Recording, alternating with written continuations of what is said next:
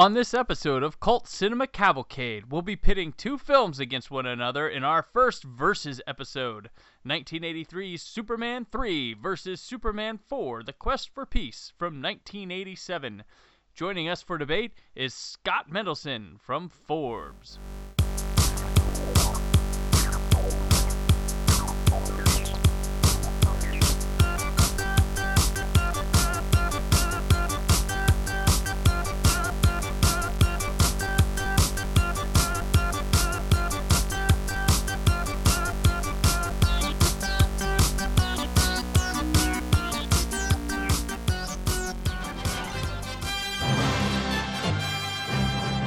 Well, I hope you don't expect me to save you, because I don't do that anymore. The dude of steel. Where are you gonna get it? Welcome to another episode of Cult Cinema Cavalcade. I'm Brandon, and as always with me is your dude of steel co-hoster, Cullen. I'm so sorry, Christopher Reeves. I'm so sorry. Cult Cinema Cavalcade is a bi-weekly movie podcast that finds Cullen and myself discussing a film, or in today's case, films, from cinema's past, considered but not limited to being a cult classic. As a disclaimer, every episode will include plot spoilers and may contain harsh language, like Nuclear Man. Today we're discussing both Superman 3 and Superman 4, The Quest for Peace, as we pit them against each other in our first special Versus episode. We'll talk more on that in a moment, but first, thank you for returning to Cult Cinema Cavalcade or checking us out for the first time. Our episodes drop every other Monday, which you can check out on our website, cultcinemacavalcade.com, or subscribe to us on iTunes and leave us a 5-star rating, Gary. We have Facebook and Twitter pages that make your life better by liking and following them. We also want to hear from you in our email, which is mail@cultcinemacavalcade.com. You said it all, Jack. Got it right there. Today brings a monumental day to Cult Cinema Cavalcade, and of course I'm talking about our guest, so let's bring him in without further ado. From Forbes, we have Scott Mendelson. It looks so good. Thank you for having me. It's a pleasure to be here.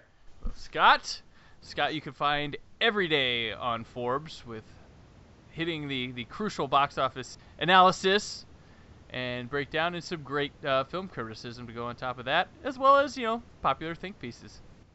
Indeed. What he said. On to the episode's content. Started Cult Cinema Cavalcade versus episodes were definitely a thing we wanted to do, and since we have Batman vs. Superman Dawn of Justice coming out just a few days before this podcast, it's high time to unveil our special episode. And since this is Cult Cinema Cavalcade, it's definitely not going to be which is the best of the best, but the best of the bottom. Consensus would tell you possibly that Superman 3 and 4 are probably the least liked movies of the series. Before we go on to them, I want to mention that Supergirl is in the canon, but in my opinion, I get more joy out of watching Supergirl than both these movies because it's kind of this unintentional riot, and I do get kind of upset that they never include it in the box sets. And when it's got Jimmy Olsen, and pictures of Christopher Reeve in there. No, it's interesting. Helen Slater's very good. Peter O'Toole is, limited screen time, but he's good. Ironically, it's ahead of its time in that the hero story is fine. It just is sidetracked by hardcore camp of the two villains bickering the entire time, which is something that we would see in a lot of later comic book sequels, about 10 years after the fact. It has wonderful dialogue like, "Zip zap, I'm gone." Yes. That's all I remember about that movie. Is "Zip zap, I'm gone," and apparently some guy is hypnotized at some point by a witch. Hart That's Bachner. about all I remember about it. Die Hard's Hart Bachner. Which is one of the rare occasions where you'll see not only a female-centric, comic book movie of that nature, but the male lead completely playing the damsel in distress. I'll give it credit for that, and not much else. I did a retrospective on the entire series when Man of Steel came out years ago, and I found myself having a good old time with the movie, laughing at it and just enjoying its craziness. I mean, she fights, an invisible dragon at the end? Yes. Yeah. I'm sure you laughed. Entertainment. I'm sure you laughed more at Supergirl than you did Superman 3, yes. which is kind of a comedy, I guess. Well, let's get into Superman 3. For our Versus episode, we're not going over these movies top to bottom like we do normally every week. We're just going to have general talk of the merits and demerits of each of these. So, starting with Superman 3, it's directed by Richard Lester, starring Christopher Reeve, Richard Pryor, Annette O'Toole, Robert Vaughn, Annie Ross, Mark McClure, Pamela Stevenson, and Margot Kidder shows up for a bit. This one has Clark Kent returning to his hometown of Smallville for a class reunion as a diabolical businessman tries to kill Superman and control the weather. You would buy your weather from me. That's streamline of the randomness that happens in the film. Yeah, that's the most coherent description I've ever heard of Superman 3. Congratulations. Did anybody feel that this is some Richard Pryor script laying around that they're like, why don't we just add Superman to this? No. Just because to me it always felt, and I don't know for sure, I could look it up, but what would the fun of that be? That, the Salklands thought, hey, we need a movie star. Let's bring Richard Pryor, Superman, Richard Pryor, a winning combo. Yeah, I mean, this is definitely, I didn't mean that seriously, but this is a very Pryor movie. Yeah. But the Salkinds look at the story of the first Superman film, which ended up being 2 movies. They were a disaster that actually made magic happen, because they just didn't know anything about movies. They're like, oh yeah, get Marlon Brando, get Mario Puzo, like all these things that just were throwing whatever together, not realizing whether they're right for their parts, worked. And here they go again, thinking they're top of the world, and they're like, oh, Richard Pryor, pop him in here. And no. I mean, this is kind of where they, fell on their face. Well, and I think part of it is, for better or worse, because of the outcry over what happened on Superman 2, they didn't have Gene Hackman. They didn't, they basically blackballed Margot Kidder. The only reason, Reeve came back is allegedly he was under contract. Yeah. Well, Kidder and he was not too, but she fought and kicked and screamed, and they gave her the littlest part. Yeah. So, and you could tell the Vaughn character is supposed to be Lex Luthor. Oh yeah. Ironically, more of a post-crisis Lex Luthor that predates the post-crisis, the Crisis on Infinite Earths version of Lex Luthor by about 3 years. Yeah, where he's like a businessman finally. Yeah. Yeah, this is basically what people think of as Lex Luthor. Yeah. More so than when they go back to the original Superman and be like, that's kind of not like... They don't realize that Lex Luthor was that back in the day. Well, my first exposure to post-crisis Luthor, because I just started reading the comics till I was around 13, 14, was Lois and Clark. I watched the pilot episode for Lois and Clark, and you have John Shee as Lex Luthor, as this corporate tycoon, and, it didn't, shock my conscience or anything. It was like, oh, this is new, fair enough, moving on. And, it was a wonderful pilot. The whole first season, that show's fantastic. Oh, yeah. But, that's a whole other podcast. The reason that I bring that up is, me, 13 years old, I see something that's completely, not my Lex Luthor, but I didn't care. And I'm sure most people back then didn't care. Today, I imagine you would have internet outcry over it. Right. No, the film is sort of a hodgepodge of random almost ideas.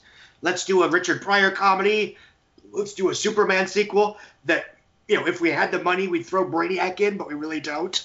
Yeah. So. Yeah, that's one of the things that really bothers me, that they could have had Brainiac in this thing, and I didn't realize that's kind of what the computer at the end was kind of supposed to be. Yes. I didn't realize that for years. Yeah.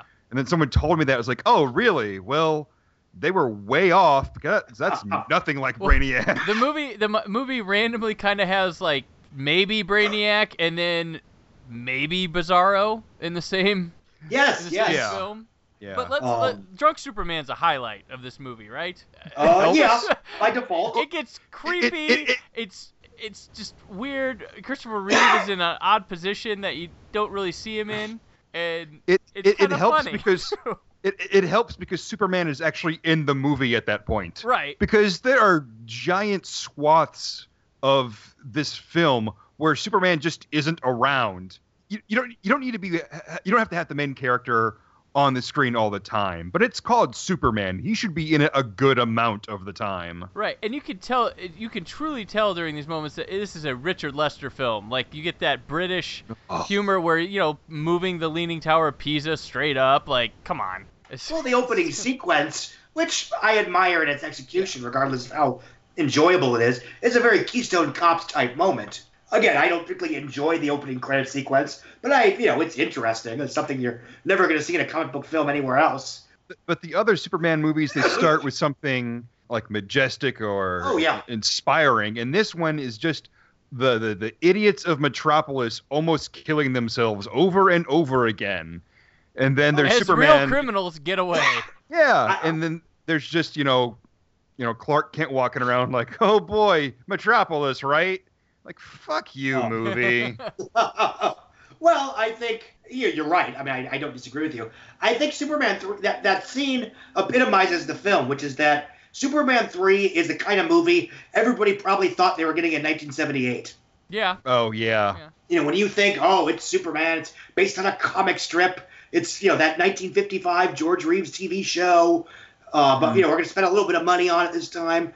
And, Superman 3 is basically what we probably would have gotten had Tom Mankiewicz and Richard Donner basically not, basically thrown a coup, for lack of a better word, just taken over the movie. Would have started it in an unemployment office. That's inspiring. Well, you got to remember start a movie. This was during the original Superman script had a scene where he flies down to Telly Savalas, who throws out the Kojak tagline just for no particular reason. Yes. The original Superman script, even the one by Mario Puzo, who wrote The Godfather, for what that's worth, was very campy. And it was only because Tom Mankiewicz and Richard Donner, basically said, no, we're, going to give this the reverence it deserves, that Superman the movie exists in its current form. There's a little bit more camp in Superman 2, the theatrical cut, which, of course, was a push-pull between Donner and Richard Lester. And this one, of course, is full Richard Lester. Mm-hmm. And Richard Lester is good at what Richard Lester does. I mean, his Three Musketeers movies are not dark and gritty. They don't have to be. That's not what they want to be. And my issue with this film isn't the camp tone. It's that it's just not a very good movie. Yeah. And there's it's a movie that's got a lot of bullshit in it, and it doesn't know what it's doing. You could cut 40 to 45 minutes out of this movie and have the same story. There's just it's just random. And it would make as much sense. That's how much fat is in this movie, and it's a really lot of unfortunate. Fat. It's kind of like, what are we doing now? Oh, we'll do this, and then because at one point you have Gus Gorman. We're just sitting around trying to find a job, and he miraculously becomes a computer hacker. Who has no knowledge of how to use a computer at all, by the way, which is just maddening that there's this person that is apparently a computer genius that's never touched a computer in his life. Well, this is one of those old movies where we don't know much about computers, neither do the filmmakers, and everybody thinks they're bad and awful things. And they're magic. And they're magic, yes. Exactly. You're right. Yeah. Where computers can apparently control satellites that will create the weather. Rain or shine, all is mine. Yeah. I cannot believe that if there were satellites that could control the weather, that they wouldn't already be using them to control the weather. Like the government wouldn't be like, what is that, a hurricane? Not anymore. And then, they would stop it, prevent maybe not, like tidal waves, but certainly other destructive forms of weather instead of just the rebels begin. Well, and as bad as this movie is, and as much as the humor doesn't work, and I don't blame anything on Richard Pryor because, I mean, he's doing what they wanted him to do. Like, he's he fine. Thought the script was terrible. His script's terrible. But they gave him $5 million or something like that. Yeah. He admits he just did it for the money. I don't think any actor is particularly bad in the film. Their script is just terrible. No, I think the Annette O'Toole stuff, which basically is the basis of Smallville for all intents and purposes, that stuff works on its own. She's one of the highlights. Oh yeah, she's terrific. I almost always smile when Lana Lang is on the screen. Yeah. I just when I see her in the movie, I think, why is Superman even interested in Lois Lane? Because Lana is so much nicer, and she's prettier. I don't know, those are two major bonuses to me. Her and Reeve have much more chemistry, I feel, than Margot Kidder and Christopher Reeve. Like I agree. I absolutely agree. It's weird. Well, but I feel I could see why someone would fall for Lana Lang. Lois is like, well, I don't know. Well, I think Lois Lane, the idea was that she was somewhat of a match for Superman. She had no interest in Clark. She was into Superman. But Lana Lang was somebody that would make a good partner for Clark Kent. Mm-hmm. You can learn to love Superman. It's sort of the, to use a recent example, the Daredevil thing. Elektra's probably better for Daredevil, but Karen Page is probably better for Matt Murdock. Right. That is yeah. And she's never really a damsel in distress in the movie either. No, which is nice. No. Which is very nice. Part where she's on a subway train and the power goes out, but it's not really a big situation. Well, and her son is very briefly in danger. That's just because he, hurts his leg in the middle of an oncoming combine or whatever.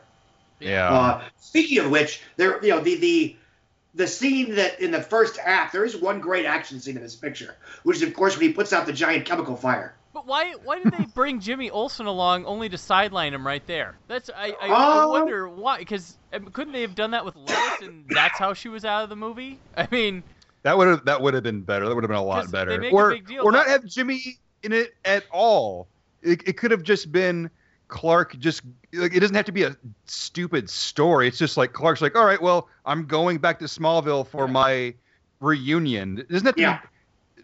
No one in Metropolis is going to give a damn what small town life is like. They don't care. They live in Metropolis. Yeah. Well, to be fair, they this cared was about small towns. They wouldn't have moved 80, to Metropolis. Which, people bought the newspaper because it was a newspaper and they read whatever was in it. I don't mean that as an insult. I mean, well, you had certain editorial freedoms, assuming you had subscribers. I mean, if you think about how much you read on the internet in a given day, you were just, switch that to a paper. You read the whole paper because that's what you had. I just don't know, it's a big city. I assume that most people, they leave a small town to go to the big city. Why do they want to read about something they were trying to get away from? I don't know why Perry would say, you're right. That's what people want to read about. They want to read about a place they've never been and have no interest in ever going. Because it got Clark to Smallville, and Smallville probably meant lower budget. Yeah, probably. Yeah. And away from Lois. That's about... Yeah.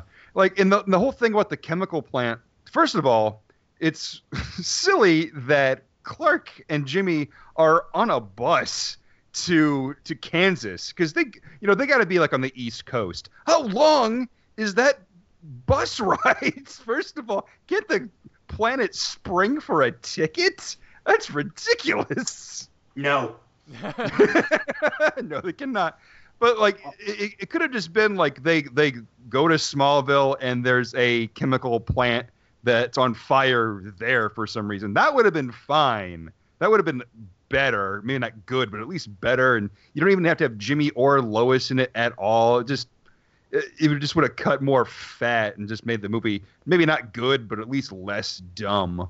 Well, I think the reason they don't fly is because then the filmmakers don't have to pay for a plane set. If they take a bus, you can just shoot in a bus. Right. Yeah, they don't have to shoot.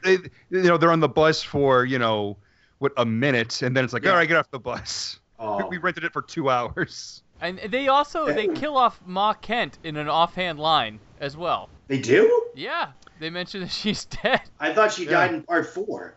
No, she's... Fair enough. They mentioned it in 3 because he never visits his mom, and... yeah. Huh. For no reason. I mean... I watched it and I missed that. Yeah, Interesting. It's a very offhand line, but yeah, they kill her off there. I do like his relationship with the bully. That's kind of some fun stuff. The way, I think Reeves' performance... her ex-husband? Well, no, it's not her ex-husband. He's just the only single guy left. Oh. Yeah. Well, I thought they were married and he was the father of her kid. No, he's just exactly. That's what's so weird. They really, you're right. They don't come out and say any of that stuff. You're supposed to sort of infer it. Well, no, they do talk about... She says he thinks that since, he's God's gift to man and I'm the only single woman in town, we just have to be together or something like that. Fair enough. Her ex is actually, he's not in the movie. There's a picture of him, on the stage because they were high school sweethearts and they're king, prom queen and king or whatever. But Brad, the guy that keeps hounding her, that they, as far as we know, they never even dated. This guy just thinks he deserves her. Yeah. The guy who also works at the wheat plant, which is a key to get into to unlock the weather machine. Yeah. On the computer. Because they have to go the to Smallville wheat plant.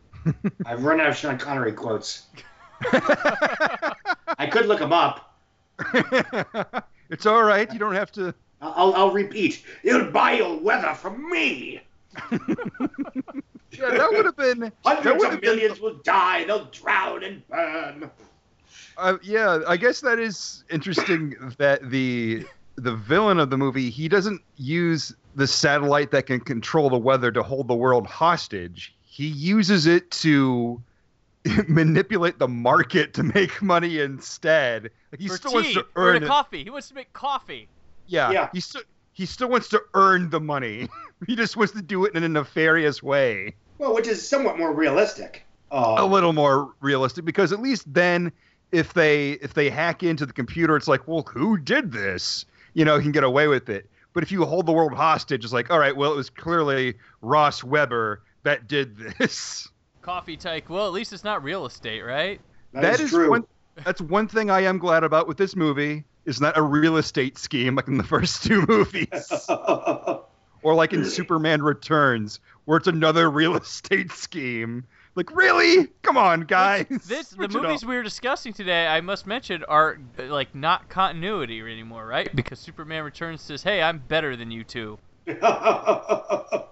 No, I don't think, technically, is Superman 2 even continuity? Yes. With Superman Returns? Yes. Yes. Yeah. Well, then that creates a problem. Because, the Lois Lane, did Superman rape me? Exactly. Because they had sex, presumably had a kid, and then he does the whole, kiss her and make her forget her memory thing, and then disappears for 5 years. Yeah, you're right. She would think, like, where did this baby come from? Exactly. Yeah. But who knows when he left? Maybe it wasn't immediately after that. Maybe they boned again. We don't know. Well, the implication of Superman 2 is they absolutely would not. Speaking of boning, Superman sleeps with Lorelei, the blonde assistant girlfriend or whatever of Ross Webster in a weird plot in a very uncomfortable scene in a PG movie. Yeah. I love that he just shows up, and it looks like this is they've seen each other twice, and both times it looks like she's about to blow him. But at least the first time it doesn't look like it's forced. Well, don't let me keep you from anything. I'm not in a rush.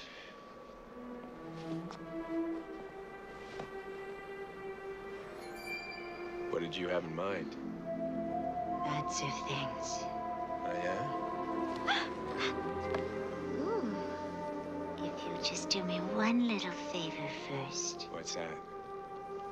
Well, see, there's this little boat, and it's not going where it's supposed to go. And This looks like he's going to grab her by the back of the head and just make it happen. hi.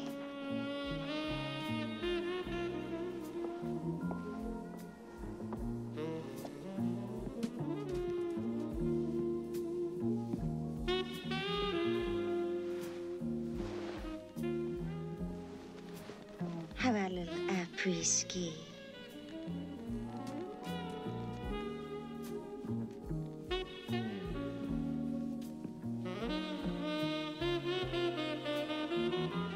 Champagne? Yeah, it's disturbing. And then later on, when she mentions something about Superman, he's all like, I don't know you. That was like, well, that wasn't me. That wasn't me. Like all heroes do. Yeah. Lady, you got the wrong guy. But he's so unheroic in that moment, I thought I was watching a Zack Snyder movie. Oh, Burn. Yeah, pretty much. Here's the thing. When he lands in the Grand Canyon, which is a great place to install a computer, but we can get to that in a moment. When he walks in and she goes like, oh, it's Superman. And he's like, I don't know who you are.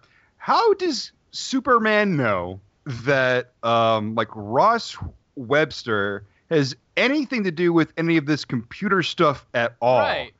Because he He never meets him. He never talks to him at all. Superman's not involved with anything until like the movie has to end. Yeah. When he's under the influence of the evil kryptonite. Yeah, exactly. He goes over to the blonde woman. I don't remember what her name is right now, Lorelei. but and Lorelei, thank you. And he kind of forces himself on her. Okay, great. That's Ross Webster's place, whatever. Then when he comes back at the end and says, "Lady, I don't know you." If he doesn't know her, how the hell did he know to go to Ross Webster's place in the first place? To investigate or confront or whatever. Like all of the Vulcan crap or whatever, because he does. He comes back after he's good Superman and is like, all right, I'm gonna come in here and do something. But how the hell would he know to do that if he never remembers Lorelei? Man, the sequence of events towards the end, there's a lot of like Gus Gorman. He's been involved with trying to kill Superman in this movie up till this point. Is going too far. Like. Yeah, I'm here, I'll kill Superman, but I'm not going to kill Superman, right? Yeah, as far as Superman knows, Gus, played by Richard Pryor, has tried to kill him twice, as far as he knows. He has no idea who he is. This is the guy that gave him the fake kryptonite, and at the end, he comes riding into the cave with a supercomputer in it on a donkey. Superman should look around and just look around like, why is that general here? Are you here to help? Who are you? The computer, which is Gus Gorman's design. So he's worse than Ross Webster. Ross Webster can just fund everything. Gus Gorman has masterminded this stuff. He's hacked into the weather satellite. He had the idea to do all this stuff. And at the end of the movie, Superman saves him and tries to get him a job? Like, I understand he had the change of heart at the end, but you still did damage. Yeah, he should still do time for his crimes. You should be flying him to jail. Yeah, the man caused a natural disaster. Yes. Okay? Well, and he also gave Superman the red kryptonite, which caused him to delay getting to that one car accident before a car went over a bridge. And create an oil spill. That too, yes. Yeah, exactly. Like Superman may have done those bad things, but it was under the influence of the kryptonite that was given to him by the guy that he saved and tried to get a job. Yeah. And that is felony murder. It is committing a felony that would logically either A, you commit a murder while committing a felony, or in this case, it's second-degree murder. Second-degree murder, which you commit a felony that logically could have resulted in death. And in that case, making Superman into a bastard would logically result in somebody getting hurt. But Superman's got like, it's no hard feelings. It's cool. Pretty much. And we Then all he just go, flies off. I did appreciate on the recent episode of Supergirl that they had the homage with the flicking the peanuts at the bottles. What a terrific episode, by the way. It's the best one. I think it's the best of the series so far. Yeah. But I really they have been on a roll since they came back. Oh yeah, ever since the winter break, it's been great. Yeah. But it's funny that as much as a bad movie Superman 3 is, when I see an homage done like that, I kind of had this kind of like warm nostalgic feeling about paying tribute to it in such a tasteful way. It was. Well, it's a funny scene. Yeah. As bad as the movie is, there is inherent humor in watching grouchy Superman drunk, being just a schmuck. Yeah. And just like, say what you will about Spider-Man 3, but isolated from everything else, it's funny watching Peter Parker be a douche. Yeah. Yeah. I will say, like, that Spider-Man 3 stuff, like, a lot of people knock that, but, like, it's supposed to be alright because that's what Peter Parker thinks is cool, and it's still not. It's still not. Yeah. Like, that's how big of a dork he is. Even when he's cool, he looks, he's still a doofus. He looks pretty snazzy. Yeah. Yeah, sure does. But you're speaking about, like, things that kind of make you go, like when bad Superman was fighting against Clark. And up to this point in the movie, I don't think we've heard the Superman theme. We've kind of heard, like, kind of tweaked, bastardized versions of it, but for the most part, it really hasn't been in there. And then after, spoilers, after Clark beats the bad Superman, like, he opens up his shirt and the Superman theme swells up, and I thought, I instantly, like, smiled. I was like, okay, I like what's happening now. Oh, and note, bad Superman's color scheme is the same as, like, Singer's in Superman Returns. Yeah. Let's let's make sure we don't miss this. But who else was traumatized as a child when Ross Webster's sister became a cyborg killer thing in the machine? Yeah, that was pretty scary when I was 3 years old. Yeah. Yeah. What? Wow. It just going off the rails. It's just like they just like the movie isn't ridiculous enough. Let's make it more ridiculous. Well, it's the only moment where there's actual, genuine, action-specific tension. right. Yeah. And it works. I mean, again, it's there's no actual damage. Nobody dies in that sequence. But yeah, when I was 3 Even years old, though there's a cave in, no one dies. Yeah. But yes, that did scare the crap out of me when I was 3 or 4 years old. Not enough to make me not watch it again, but Right. no, but it frankly is a bad movie that is a hodgepodge of various ideas that don't work, and it has little to no redeeming value. Right. It's Other than extremely long. It's 2 hours and 5 minutes. And there's a TV version that's 2 hours and 20 minutes. Oh my God. I can't believe they put more into the movie. There's already so much that doesn't need to be in there. Like, if you cut out all of the comedy stuff, how much time would that save? It's not going to fix the movie, but man, that would make it better. I think that is the thing. Everything at the Daily Planet, pretty much. Yeah. Yeah. Cut, I mean, a lot of Richard Pryor's scenes. You can Yeah. cut out a couple subplots. I mean, and Superman isn't involved in any of this until like the very end. Yes. Yeah. Like, even when Superman is saving Columbia from all the bad weather caused by the Vulcan satellite. He doesn't know it's just that. Well, it's just Richard Pryor telling Ross Webster and the audience what he did. Like, we see, like little brief pieces of it, but why can't we see Superman going there and saving all these people? Right. I mean, I guess again, it's just to save money, but it just sucks, man. That's supposed to be the end game villain plot, but no, we ditch that and go for supercomputer. And the one good thing that could have come from this movie, Lana Lang gets dumped already after this movie. Yeah. Yeah. And we have her at the end working at the Daily Planet, like, haha, Lois. Take that, Kidder. We've got your replacement. Which Kidder looked terrible in this movie. I mean, she was she was having problems and stuff, but you could tell. I mean, you could see in the reshoots from Superman 2 as well. But she had a rough go of it in the 80s, and Yeah, and sad 90s. to see her. Yeah, in Yeah. the 90s. Yeah, and she managed to up that level of, not deformity, that's the wrong word, but her downward slide only increased in Superman 4. But we can get to that when we get to Superman 4. But oh my God. Yeah, I just feel bad, but you're right. Like the main plot should have been him controlling weather with the satellite, even if it was just to make more money or whatever. And then there's just that supercomputer smacked on at the end. It's just so scatterbrained. Yeah. Someone that does not know how to use computers, but is apparently a computer genius, designed on cigarette cases and bar napkins. Yeah. He just basically designed what the outside looked like, not the inner workings. Yeah. By the way, something that is huge, by the way, that fills up an entire enormous cave. That construction workers didn't question, why are we going out here to the desert to build this? Well, you compartmentalize information. Yes. Okay, sure.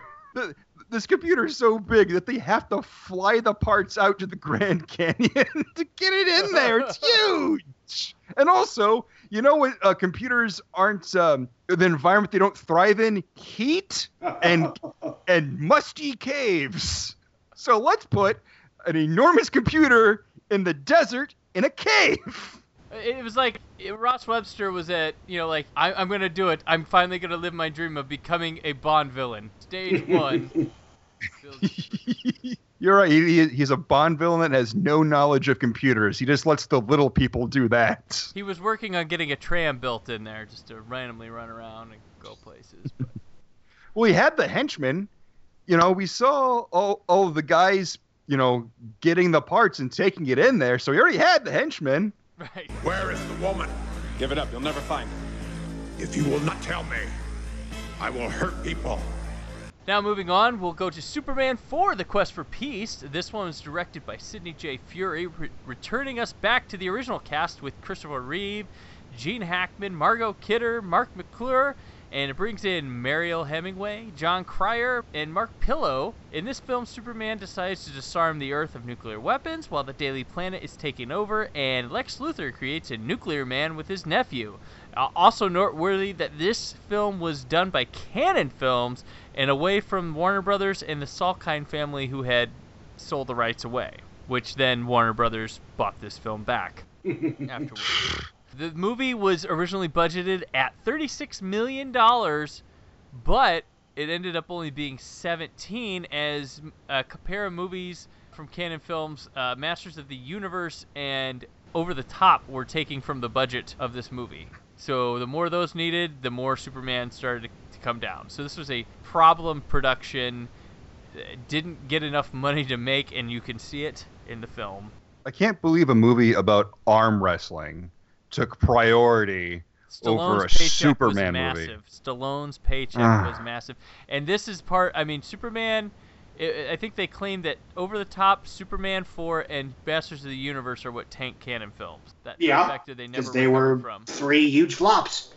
And they were 3 films that were Cannon very much trying to make what arguably were major studio pictures. Yep, they were trying to and failing. Yeah. So there was another film that a director quit because the film wasn't finished. I think it was like some Center of the Earth thing, and he quit because they wouldn't let him finish stuff, and they ended up releasing the film without insert. It's just a mess. I can't remember what it was, but they go over it on the Cannon documentary. But this film, it was supposed to be much better than it was, and it has traces of being that. It couldn't execute properly, and I don't know if you can put blame on anyone but Golan and Globus for that. I mean, it's clear it had to be them. It's not the people. It's not the director. It's not the writers. It's not the actors. It has to be the producers. That is true, but also, at the end of the day, the film's 90 minutes long, and there's a lot of stuff that's either A, extraneous, or B, just isn't tonally correct. Mm-hmm. Really, the only stuff that works about this movie is the stuff with the young child, the climactic fight between Superman and Nuclear Man, just because it's, a fight scene. It's fine, whatever. Yeah. And some of the switcheroo slamming doors farce between Lois Lane, Clark Kent, Superman, and Mariel Hemingway. Miss Hemingway, yes. It's a very screwball comedy-ish with it. And it feels like Superman of the 40s and 50s with that. Yes. See, to me that felt like Superman 3 again, because it's comedy that isn't funny. And it's just a whole scene of why is this in here? Ooh. And it's capped with Lex Luthor somehow knowing where Superman is. Does he have his itinerary? How the hell does he know that Superman's on a double date? Because he shows up on that screen outside Mariel Hemingway's apartment. I'm assuming it's her apartment. Anyway, he looks up. He looks out there. It's like, hey, Superman, it's me, Lex Luthor. Only you can see me. Anyway, look to your left. How the hell does he know that the building's to his left? Because he's Lex Luthor. He's the greatest criminal mastermind of our time. He has tracking equipment on Superman somehow. And, the other, obviously John Cryer's character is a very desperate demographic pitch to the quote-unquote cool kids of the 80s. It doesn't work. It's Ducky meets Superman. Yes, John Cryer gave us Ducky and Lenny Luthor. Oh my gosh. Thanks a lot, John Cryer. If you thought Ducky was irritating, John Cryer said, hang on, I know how to make it worse. And then gave us 2.5 Men for an encore later on. But history's greatest monster. And there's this ridiculous scene at the end, of course, where Nuclear Man kidnaps Mariel Hemingway and takes her into space, where she does not freeze to death instantly. Well, what happened? Those scenes were in the sky, and later on, in post-production, they changed it to space. I didn't know that. They had to do a reshoot of Superman bringing her down from space because they decided to change their mind, and like those scenes were meant to be in the sky and not in space, and they made a last-minute decision to put them in space, which becomes ludicrous. If it was in the sky, that would have been fine. It would have been hard for her to breathe, but at least there would have been air because it's not. It's not even like that they're so far above the Earth that, like, all right, you can start to see space, but there's still some air. It's super thin, but there's something there. No, they are miles away from the Earth. Yes. It's like they're halfway to the damn moon somehow, but she's still alive. She didn't instantly freeze and implodes. Right, and it's just, there's so much ridiculous, and Superman also has the power to build the Great Wall of China by breathing on it. Yeah. He didn't even do that. He just looked at it. Oh no, his eyes. It was his eyes. Yeah. He just. Yes, he has stone vision or something. His constructo eyes. Yeah, the original Superman films always gave him. Each movie has some sort of power that you're like, no. Yeah, it's like he's the most powerful being on Earth. Do we need to give him more superpowers? He's Superman. It's in his damn name. You don't need to add more stuff to it. The film is 90 minutes. The original cut was 135, and it was cut to pieces after test screenings because it just wasn't working. And there's, as I'm sure you know, there's actually 2 nuclear men in this film. There's an entire subplot that's cut to, removed. The first monster that Lex Luthor creates. And because of that stuff being cut, the film ends up being a lot less about what is interesting about the film, which is basically a feature film, play on, does the world need a Superman?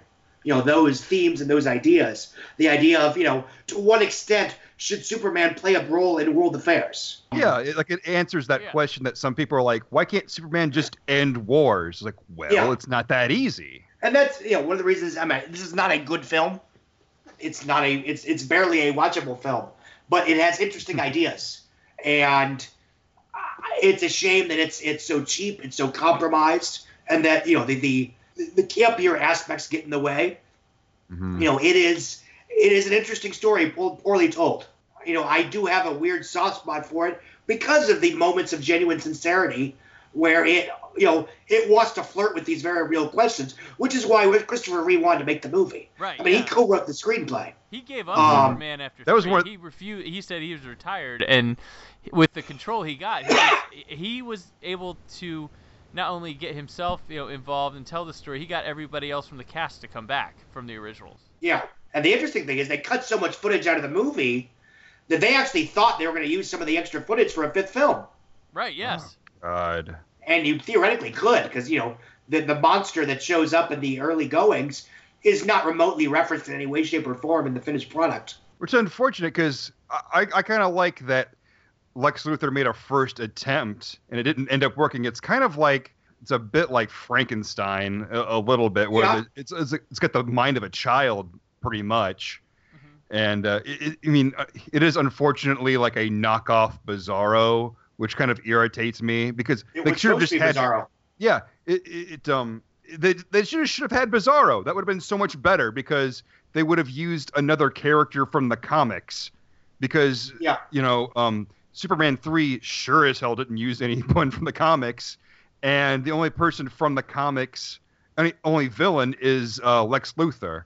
That's the only like Luthor and Zod are the only comic book characters that have been used. Any of the villains that have been used in any of these movies. That's so stupid because there's decades and decades worth of villains that he could fight, and they just like, no, we'll figure it out. You have to wonder how these films would be perceived, now if you had Superman 1 with Lex Luthor, Superman 2 with Zod, Superman 3 with Brainiac, and then Superman 4 with Bizarro. Yeah. Because at least there you'd have 4 films with 4 relatively big comic book villains. Those are really the big 4, other than maybe Darkseid, which would have been impossible back then. Yeah, that involves a whole other planet and all that stuff. Absolutely, yeah. Otherwise, you didn't have Toyman. No, thank you. We'd much rather have this. Maybe Parasite. I don't know if Parasite was around back then. Yeah, Parasite and Toyman are really the only other ones offhand. Yeah, like Metallo and stuff. But I don't know when these those characters were around. So I don't know if they were available, but Bizarro certainly was, and Brainiac definitely was. Was Metallo introduced in Post Crisis in the John Bryan stuff? Because I know he's like in the first post Man of Steel, the first one after that miniseries. Yeah, like I said, I don't know. I am not sure when he came around. Which would have been right before this film anyway. But no, so again, you have 4 Superman films, 3 of which have Lex Luthor, one of whom has some guy in a suit. Speaking of suits, why does Lois demand to dress like a man in this movie?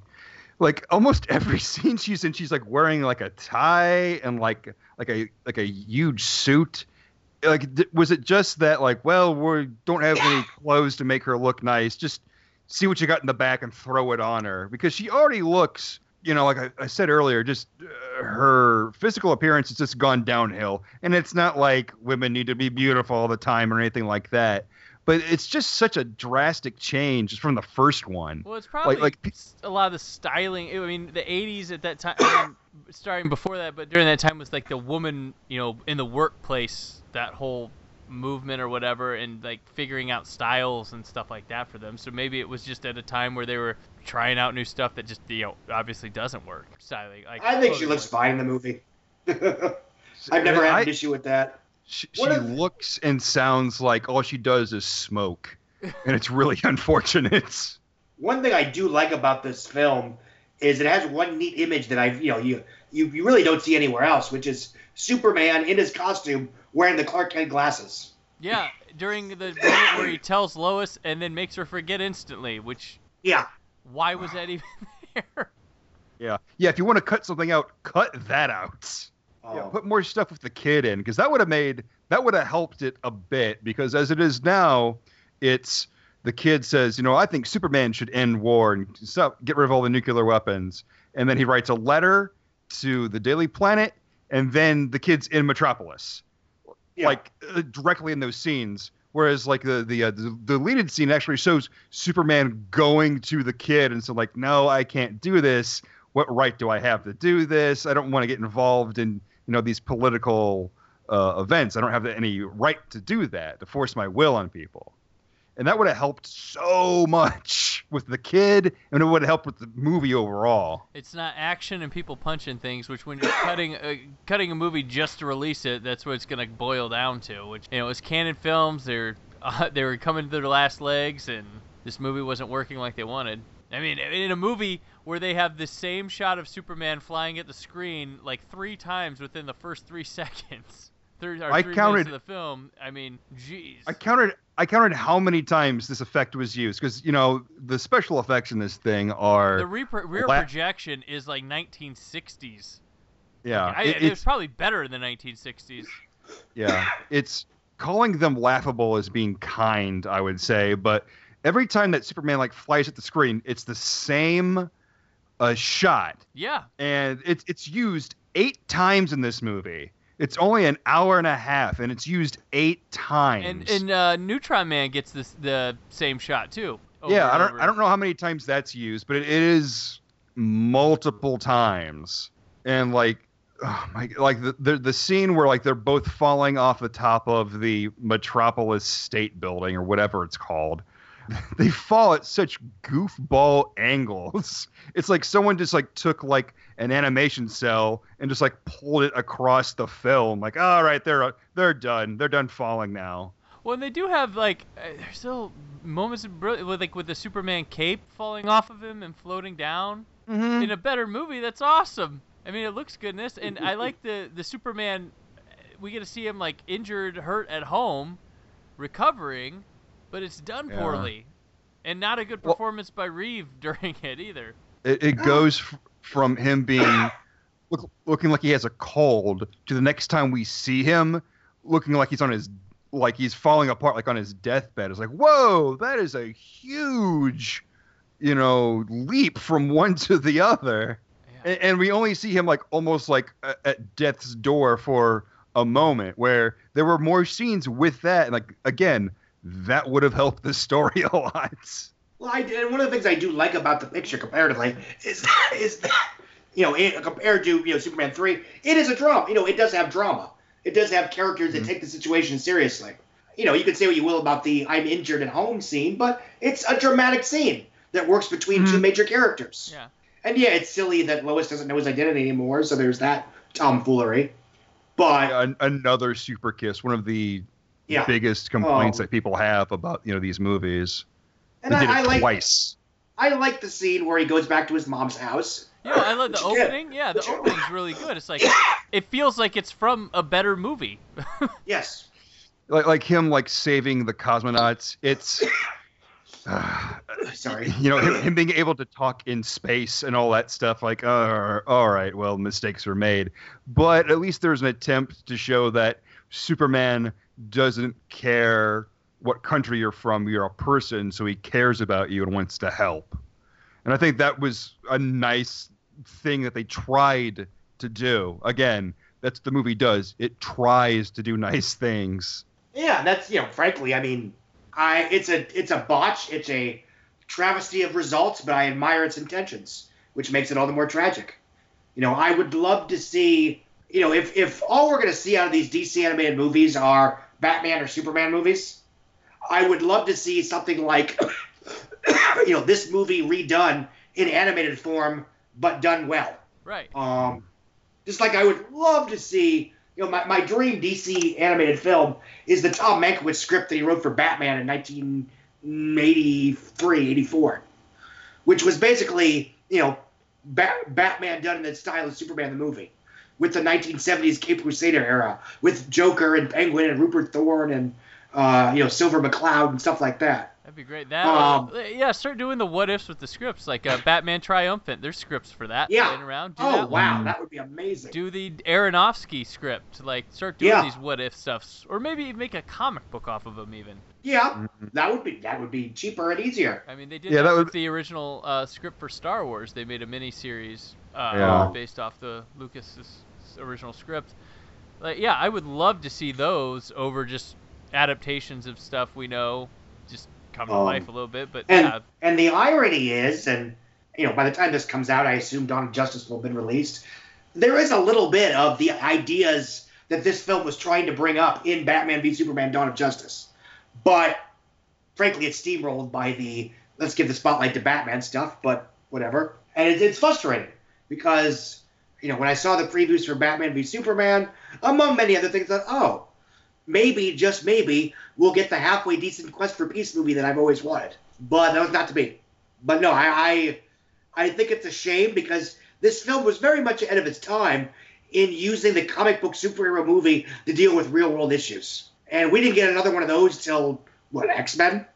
Maybe? Yeah, I think you're right. So, in that sense, Superman Quest for Peace was sort of a trendsetter. It was way ahead of its time. Which makes it even sadder. Yeah. Yes. But oh well. This movie is kind of like Lenny from Of Mice and Men. It's well-intentioned, but ultimately deadly. It's well-intentioned, but eventually you have to shoot it in the back of the head. Lex,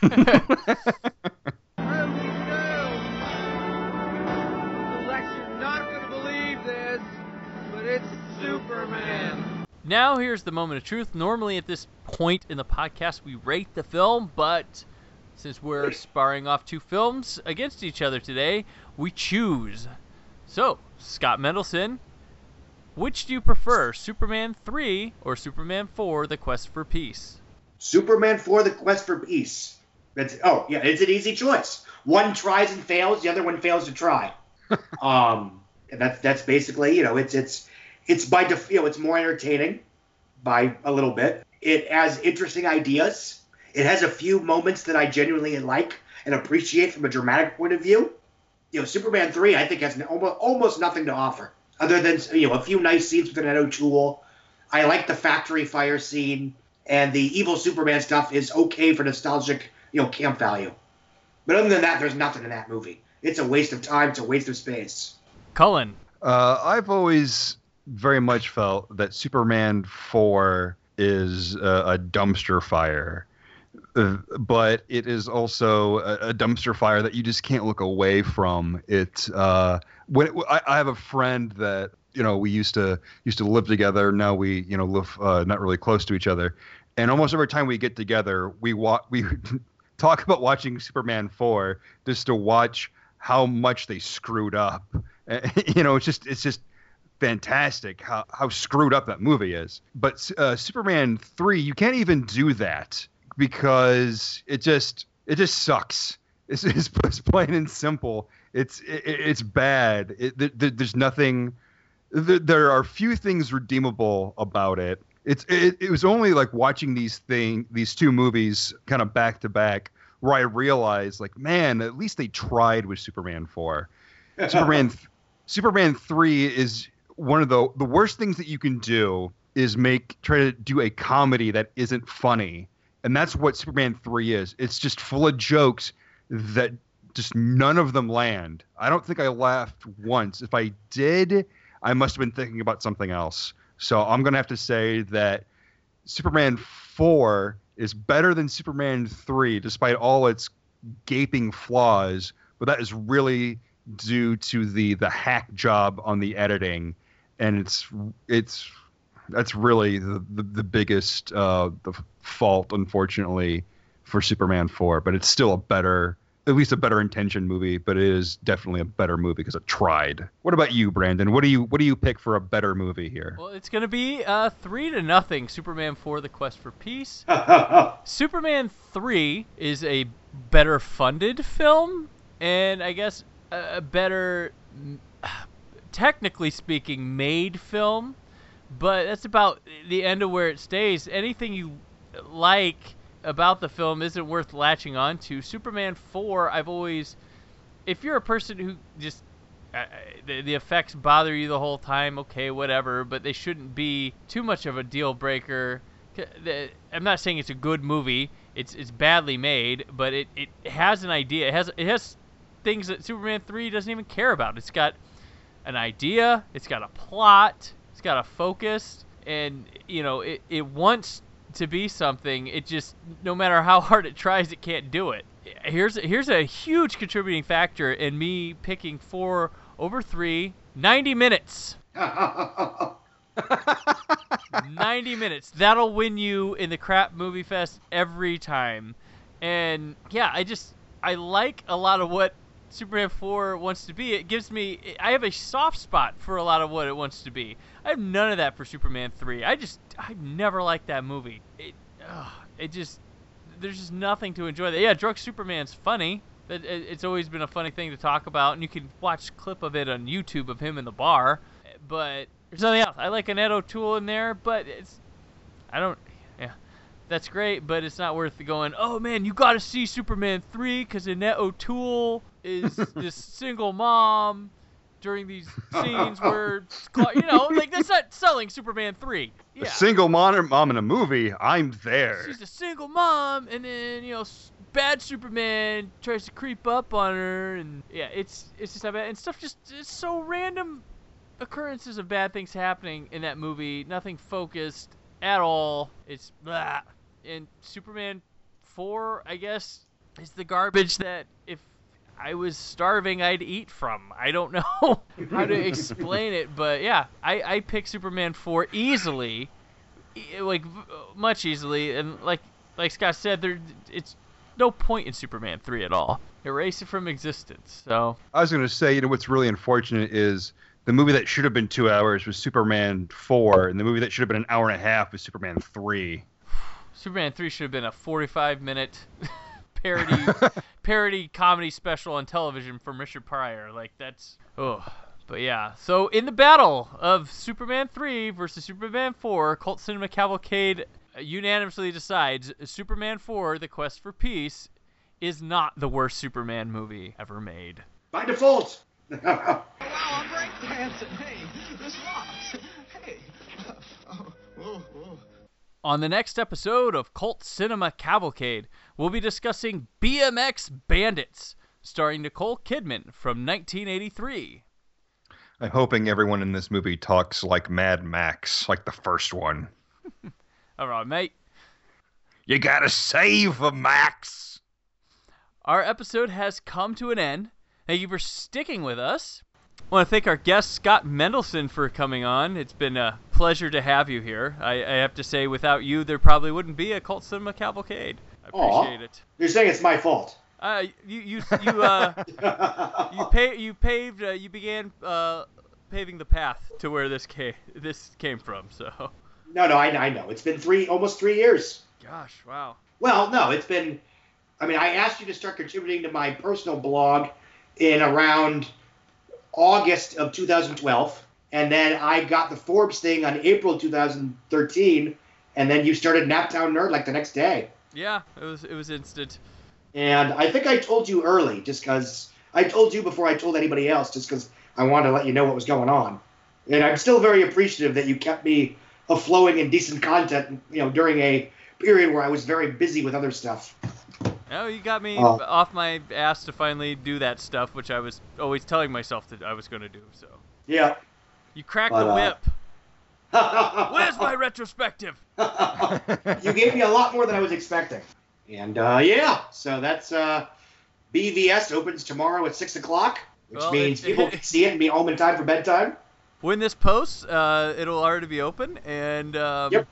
You can read Scott's review up on Forbes and his box office analysis from the weekend, usually a Friday, Saturday, and a Sunday piece. Multiple pieces on Sunday. Holdovers and the new ones. Yeah. Two-part thing. And then presumably a Monday piece of what went right or what went wrong. We'll see. And you're on Twitter. At Scott Mendelson. And Facebook is Scott Mendelson. We look forward to next time. But first, stay tuned for the trailer for BMX Bandits, the trailer that actually trails.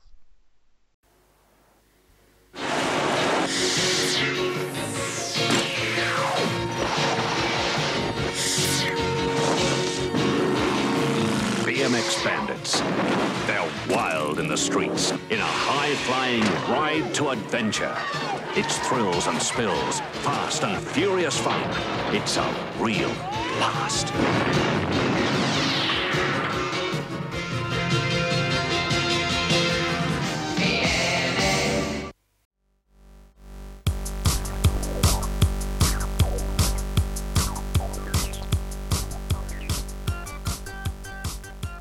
Thank you for listening to Cult Cinema Cavalcade. You can find more of Cullen's work on the A Touch of Crafts podcast, also found on the Creative Zombie Studios network, and on Twitter at My Name is Cullen. You can find more of my work on WhySoBlue.com. My Twitter handle is @BTPeters. Our producer is Brad Shoemaker. Podcast edited by Brandon. Theme song Pink Baby by Happy Elf, found on the freemusicarchive.org website. The movie in today's discussion is property of its retrospective studio and no infringement is intended. Please join us again in 2 weeks for our next episode of Cult Cinema Cavalcade.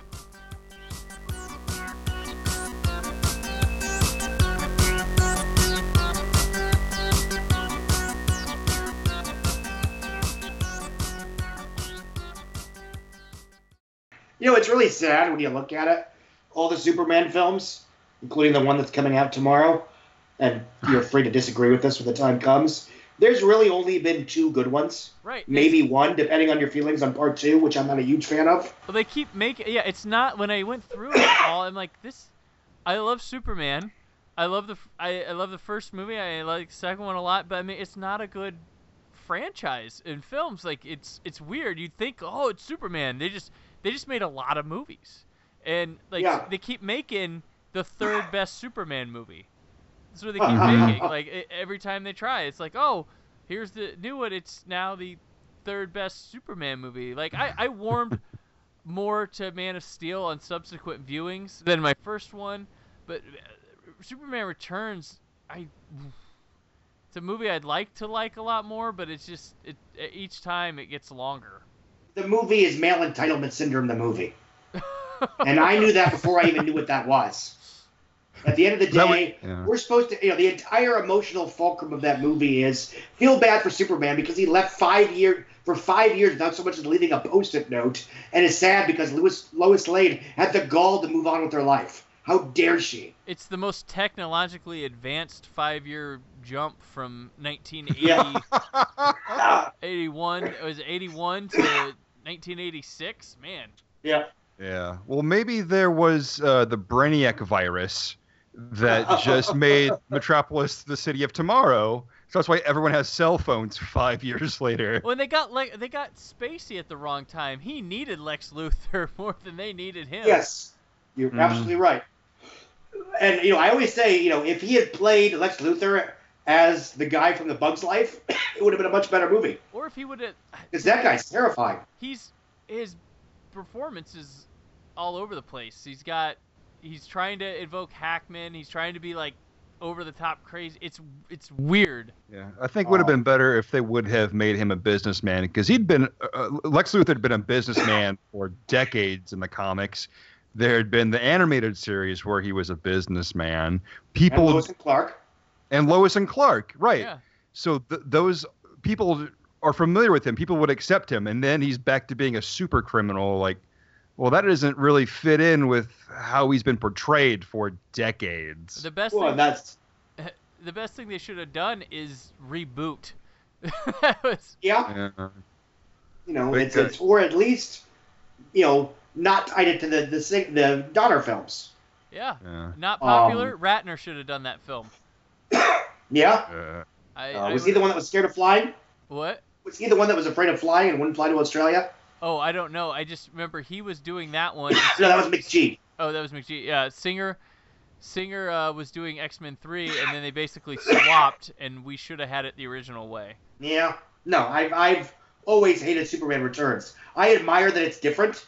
I admire that it's trying to be a somewhat soulful romantic drama. But again, at the end of the day, the entire emotional thing is false. And I have no pity for him. None. It's funny. It's the role in which James Marsden is at his most likable. Like, there's no, he's there to be the guy that you're like, ugh, you're in Superman's way, but I liked him more than Superman. Yeah. He's actually he's a good guy. He goes out to rescue them. Like, it's weird. Well, I mean, he raises another man's child, and quite well, it would seem. But I thought Ralph was a very good. I thought he was a good Superman. Like, his Clark Kent was great. Yeah. He did he was a good Christopher Reeve doppelganger. But and the one scene where he doesn't have to be Christopher Reeve is wonderful. Yeah. It's funny. They keep casting perfect actors for Superman, but not letting them be Superman. Yeah, I think because Henry Cavill is great. Yeah, I wonder if they would just. I don't know. Scriptwriters can't seem to get their head around how to write for Superman. Maybe they just need to have someone that writes the comics do it, or someone that's written for these other versions for the animated series or for Lois and Clark. Have them take a crack at it because they get it. The problem is that there are people that seem to think that because Superman is he's a boring character, he's a Boy Scout, we need to make him more conflicted, we need to make him darker and grittier. Like, no, if you want to make the world around him darker and grittier, that's fine. But you keep Superman pure and then watch him react to the world around him. I mean, if you're arguing that, then how come Captain America works so well? Well, that's what Captain America does. Yeah. The idea is that Captain America changes those around him and makes them better by his moral presence. Well, that's what makes me kind of feel for the character, that there's this character that's trying so hard, always doing his best to do the right thing, and people still don't seem to care. It just breaks my heart to see that kind of stuff. And that's how they made Captain America work. They put him in World War II, which was a time of somewhat black and white morality, and that was helpful. But then they dumped him into, today, which is the very definition of gray morality, but they kept him morally absolute and had him react to that world rather than darkening him so he would quote-unquote fit in. They didn't turn him into Jason Bourne. No, yeah. Yeah. And that's kind of the all that stuff is built right into Superman. He's a farm boy from Kansas that goes to the big city. I mean, it's ingrained in the character from the beginning. No, it's the moral crux of Superman is that he has all the power to rule, but he chooses instead to serve. That's Superman. That's what makes him amazing. When I watched The Man of Steel, and there's the part where he's like in that bar and they kept like picking on him and like harassing that woman. And I thought like Superman's greatest power is his patience with humanity, because these people are just being dicks to him for just no reason other than he's in the room, I guess. And he could rip them apart like a phone book, but he chooses not to. And I think that's his greatest strength. Well, also the fact that he could theoretically solve, 60% of the world's problems in a week, but chooses not to because he knows it'll cause another 20% of possibly even worse problems. Well, yeah, because then the whole world depends on him. What happens if something happens to him? Then all the problems come flooding back, and he didn't, he only temporarily fixed things. And that's the tragedy of the character, something that Man of Steel touched, or Superman Returns touched on a little bit, something that Lois and Clark touched on quite a bit back, here and there, which is that Superman can hear everything going on, and every moment that he's not being Superman, people are dying and being hurt. If he goes to the bathroom, there's a car accident he's not stopping. If he goes out to dinner with Lois Lane, there's a train crash he's not preventing. I mean, that's frankly a contradiction of the character. Is that he's not Captain America. He can't stop everything. He doesn't have the super strength to run around and stop everything. He has the ability to basically stop 80% of all bad things from happening, and every moment that he's trying to live a normal life, bad things are happening by proxy. To what extent is that his responsibility? And that's the conundrum, the unsolvable conundrum. And that's something that really wasn't an issue when the stories came out in 1938, because no one really discussed those stories on that kind of philosophical level. Mm-hmm. And maybe that's why the character's so hard to get right in movies. But it doesn't explain why it's so easy to get right on television. Maybe it's because you get more time to be with the character. Maybe that's why, I guess. Yeah. I mean, Supergirl is very, may end up being, the greatest Superman story ever told on television, or in the movies for that matter. It's getting to be kind of awesome. Yeah. No, I've been really into it. And, best Clark Kent, Dean Cain in a heartbeat. Best Lois Lane, Terry Hatcher. Yep, easy. I'm a Terry Hatcher, Lois Lane person, yeah. But I don't get why the character's so hard to get right in a movie, where at the very least you can tell a grand mythic story. And the problem with the Snyder films is that, for whatever reason, they choose to present a Superman that doesn't want to be a hero.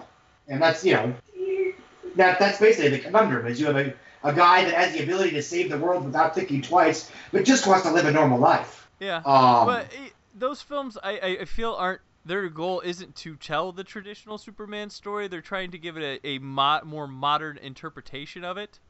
Yeah. And I think a lot of people get turned off because they're expecting like the 1950s, like the George Reeves and everything they've seen before with Superman. And this one's goal isn't to tell that, and then it creates a divisiveness in people because it's not that. Yeah. It's really, because excuse me. It's just it's different, and people are accepting. And that's the weird thing with the DC universe. They never straight adapt, and it's always a strong interpretation by a director, rather than because Batman even they're those directors' films all the way through, and they take inspirations from things, but they're always how that director wants to put it. I mean, they'll go to a well for ideas, but the idea will become a certain way or interpretation, whereas the Marvel films have been strongly rooted in trying to follow not straight adapted storylines, but I mean with character kind of taking that way. They drive character with the comic book rather than trying to drive character with how a movie would take it. Yes. No, that's I agree with you. And that's where the whole, source fidelity versus doing your own thing comes in. I mean, was Chris Nolan's Batman explicitly faithful to the source material? No. But it was faithful in spirit to a very strong era of the comic books, which was the post-No Man's Land era of Greg Rucka, Ed Brubaker, and Devin Grayson. Right. Which produced some of the very best Batman comic books you're ever going to read. Also, the most optimistic Batman comic books you're ever going to read, which is something I think the Nolan films don't get enough credit for. You know, that they weren't riffing on Miller. They were riffing on the idea that Batman was as much a symbol of hope as Superman. Although I still don't believe that Green Lantern is very much a Martin Campbell film.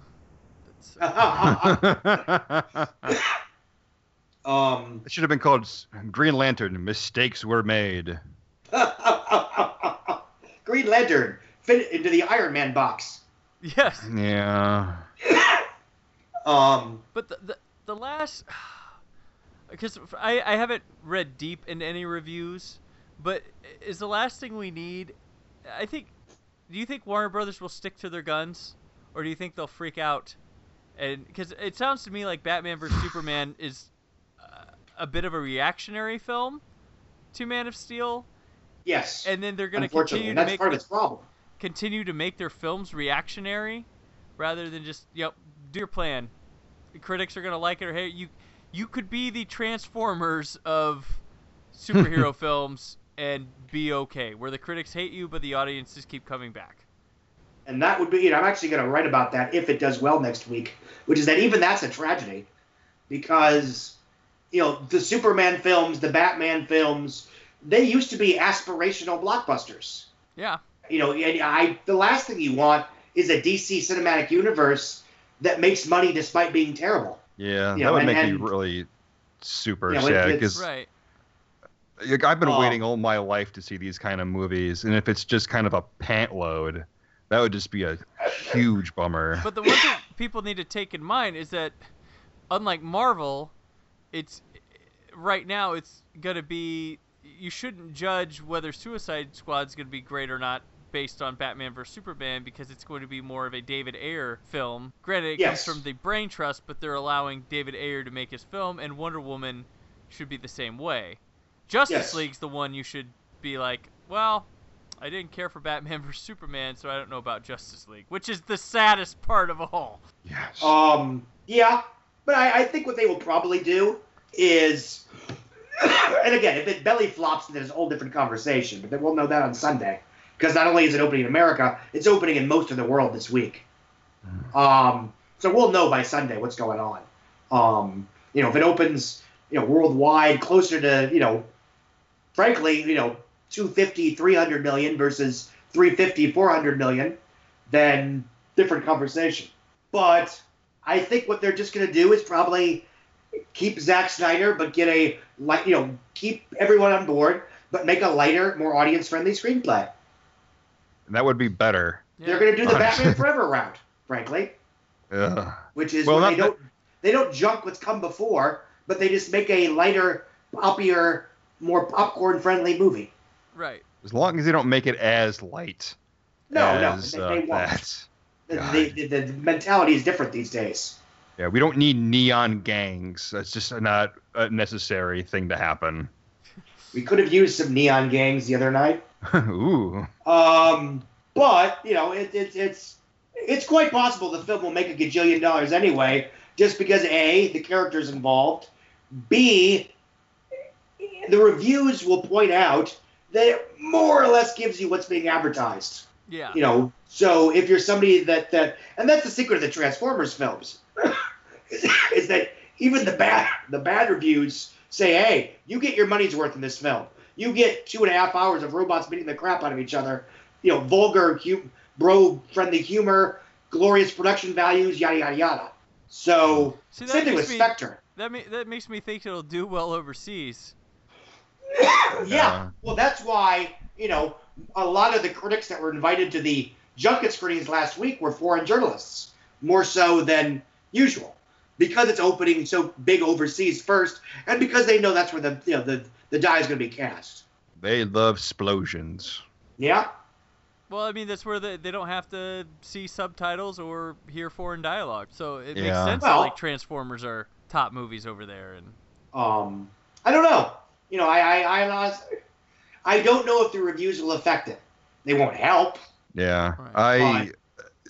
I'm gonna see it no matter what. I've been waiting to see Batman versus Superman my entire life. I'm not dreading it, but there is like a concern within me, but I'm still going to see it anyway because I want to see this movie. Well, and that's the key is that are there enough people that otherwise would have wanted to see it that will be turned off by the negative reviews and stay at home? And that's the $1 million question. Yeah, it was. Well, the thing it has going for it is it has the two most well-known, comic book characters ever. Yeah. And in the Wonder same Woman. movie.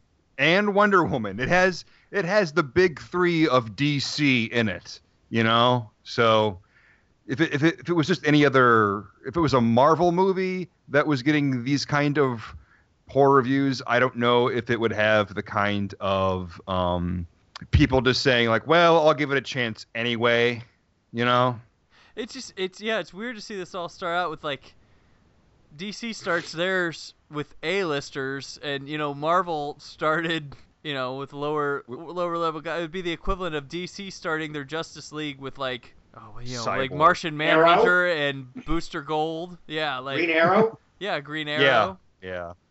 Well, that's what the TV thing did. Yeah. That was their Iron Man. Yeah, which I get sick of them. I don't need to hear Zack Snyder bashing the TV shows I adore watching 4 nights a week to talk about his movie. Like, I get that you don't want to mix TV and movies. That's fine, but people are going to ask those questions. Just be like, well, they're just separate. Yeah. That's fine because DC has always been more of the multiverse stuff than Marvel. So it's fine. I mean, there's some of that stuff in Marvel, but I think like DC, they really play it up more, So I think what it means, Gotham doesn't count. That's all it means. That's the challenge of myself, which is, okay, this week's Flash was better than Dawn of Justice. Supergirl was better than Dawn of Justice. I'm assuming tomorrow and Arrow will be. Do I dare watch Gotham? And confront the horror. Well, if Gotham gets better, that's good news for Gotham. So good for them.